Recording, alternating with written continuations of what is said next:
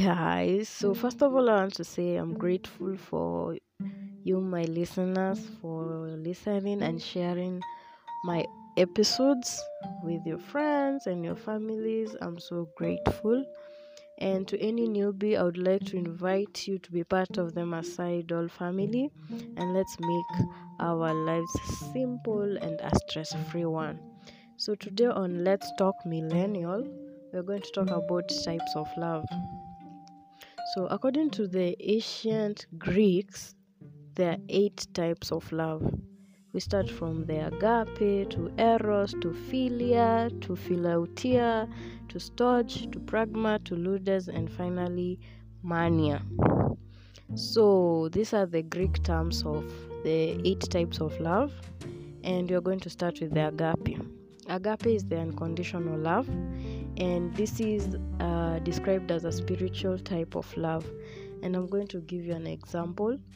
A very clear example is how God loves his own people.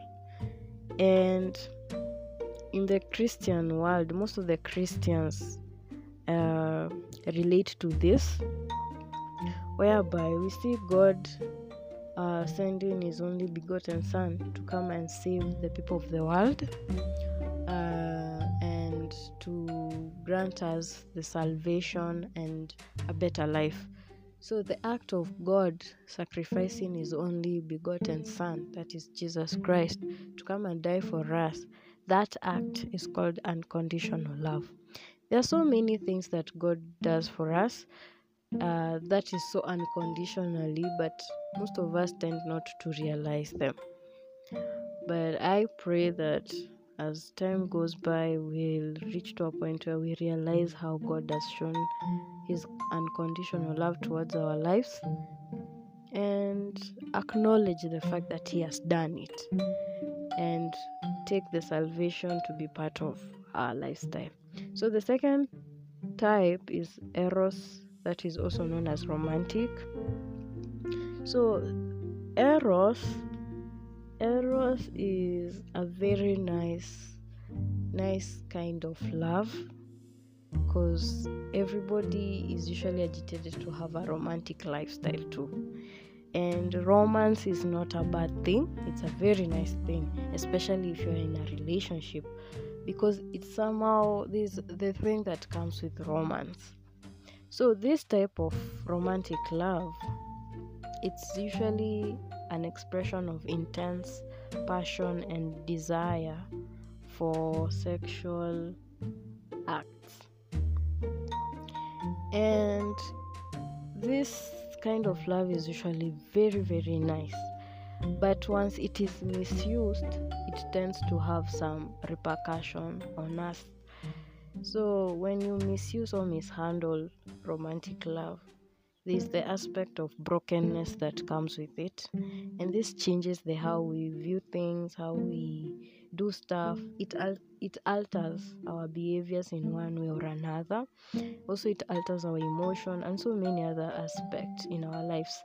So if we don't take good care of our romantic love, there are some repercussions that will come with it which are not that good.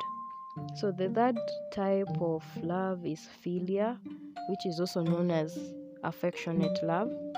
So this kind of love is usually present in friends.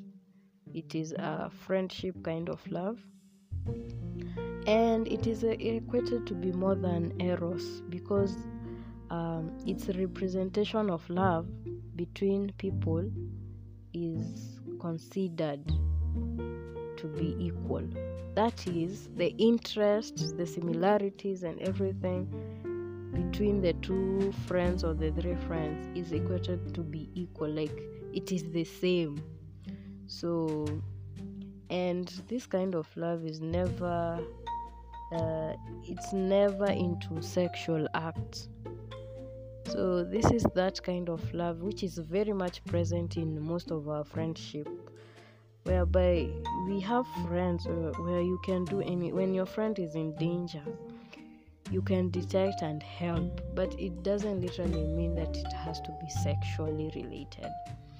So The fourth type of love is philautia. Philautia, not philautia, it's philautia. That is called self-love.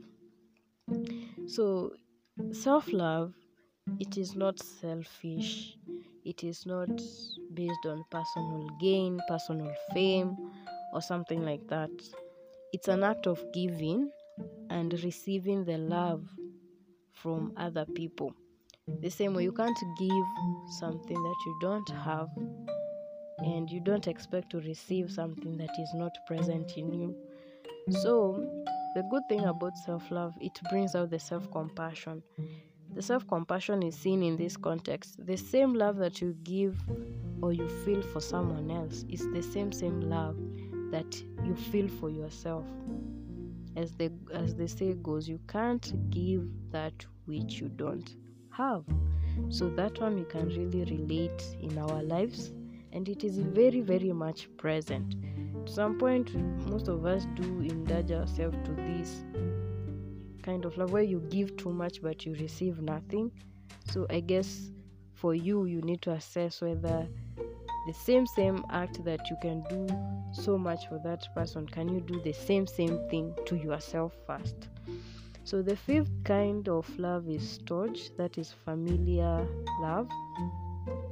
So this term is quite strange, but let me explain it so that you can really get to understand the familiar love. So this kind of love looks and feels more a lot like philia, that is affection love, though it is more like a parent to child relationship. It is basically from parent to child. So this one you can relate with how our families treat us, the way our parents show the love towards us.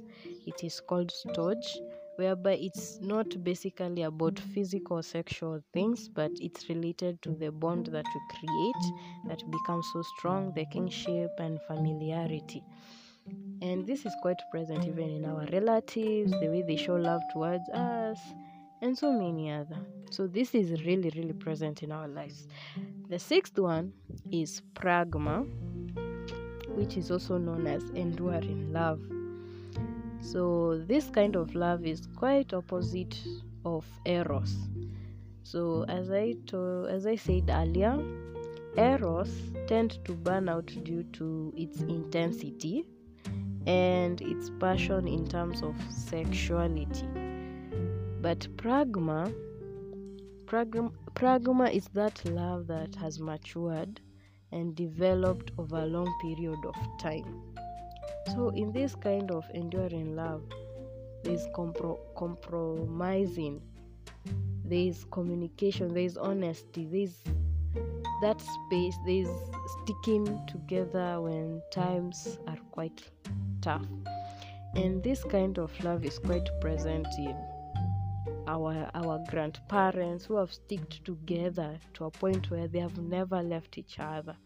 And most of us, we can relate with our families, how they stick together, they made everything, they achieved whatever they wanted to achieve, and nobody doesn't want to be in such kind of enduring love. As for me, I really want to reach to a point where I see my relationship is at the enduring phase, like enduring love in this pragma session. So most of us want our relationship to reach there, but I hope that is the same desire you have, because these ones we can depict from our families, most of our families, and how they have matured and developed over time.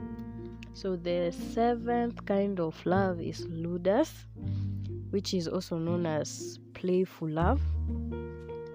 So this kind of love is better described as infatuation in the early days of romance. And this affection is usually quite present between young lovers or young couples. This is the sweetest portion of love. it is usually quite present in every relationship. If you have ever been in a relationship, I know you have faced this kind of love, which is called ludus, a playful love. It is usually good and a very, very sweet one. That's the word I can use. A very sweet kind of love. So the study has shown that this kind of love usually lightens up the brain and makes somebody to become very active. In short, this kind of love makes you feel alive and excited about life. Most of the time, it makes you to be more excited. And the 8th one, it's mania. So mania is also known as obsessive love. So this kind of love, it's not quite good, because when somebody is obsessed with this love, they tend to bring up the madness they have. They tend to bring the jealousy and even become more angry with you. And the thing that agitates obsession or obsessive love is the imbalance between romantic and playful love. So when this two type of love is terribly off, like it is not present, it brings out the obsession or the obsessive. And this type makes one to suffer low self-esteem, fears to lose the person they love, and sometimes the fear makes somebody do crazy stuff.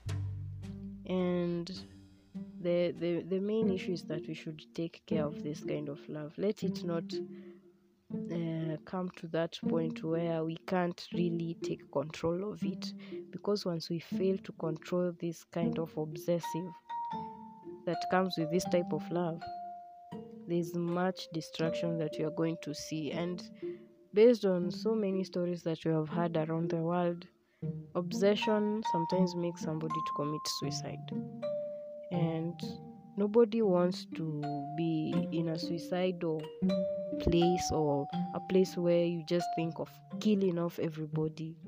No, we need that kind of love whereby we love ourselves, we have bonds, we feel the affection, we feel the unconditional kind of love, the romantic love, enduring love, but you don't want to be that obsessive.